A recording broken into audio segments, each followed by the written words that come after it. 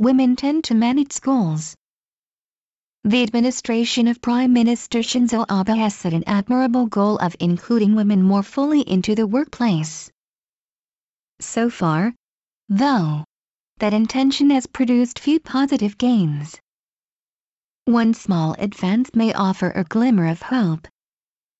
The number of women in school managerial positions, such as principals, presidents or heads of faculty, reached a record 21,827 as of May 1, according to the Education Ministry. That upward trend is surely welcome, since the number of women in higher positions in educational institutions continues to be disappointingly low. Women constitute only 23.3% of the management positions in education. Among female school officials, 68 were university presidents, up slightly from a year earlier, and 95 were university vice presidents, again more than ever before.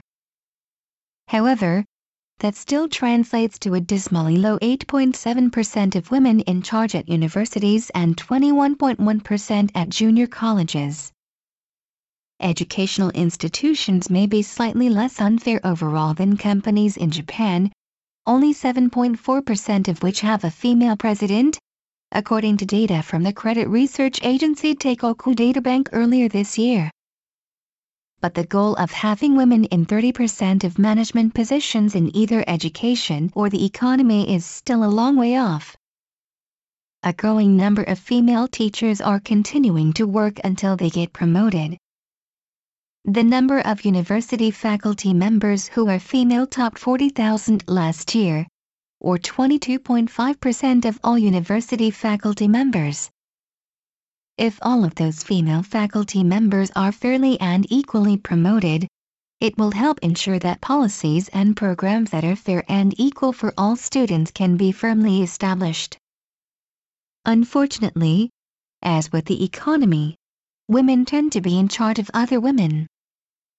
Most female heads of companies were found in the beauty industry, and most of the presidents and vice presidents of universities are at women's schools.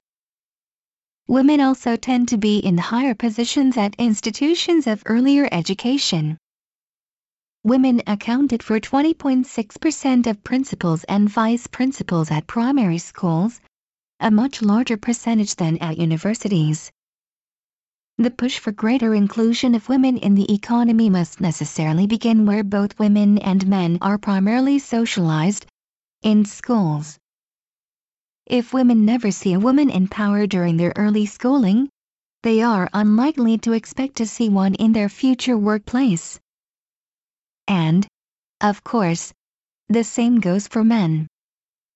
These changes, welcome as they are still not quick enough.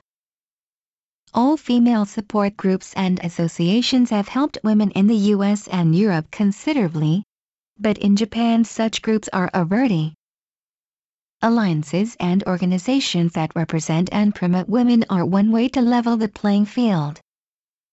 Both men and women everywhere need to realize that the promotion of women for greater equality in educational management positions is the first step toward greater equality in society.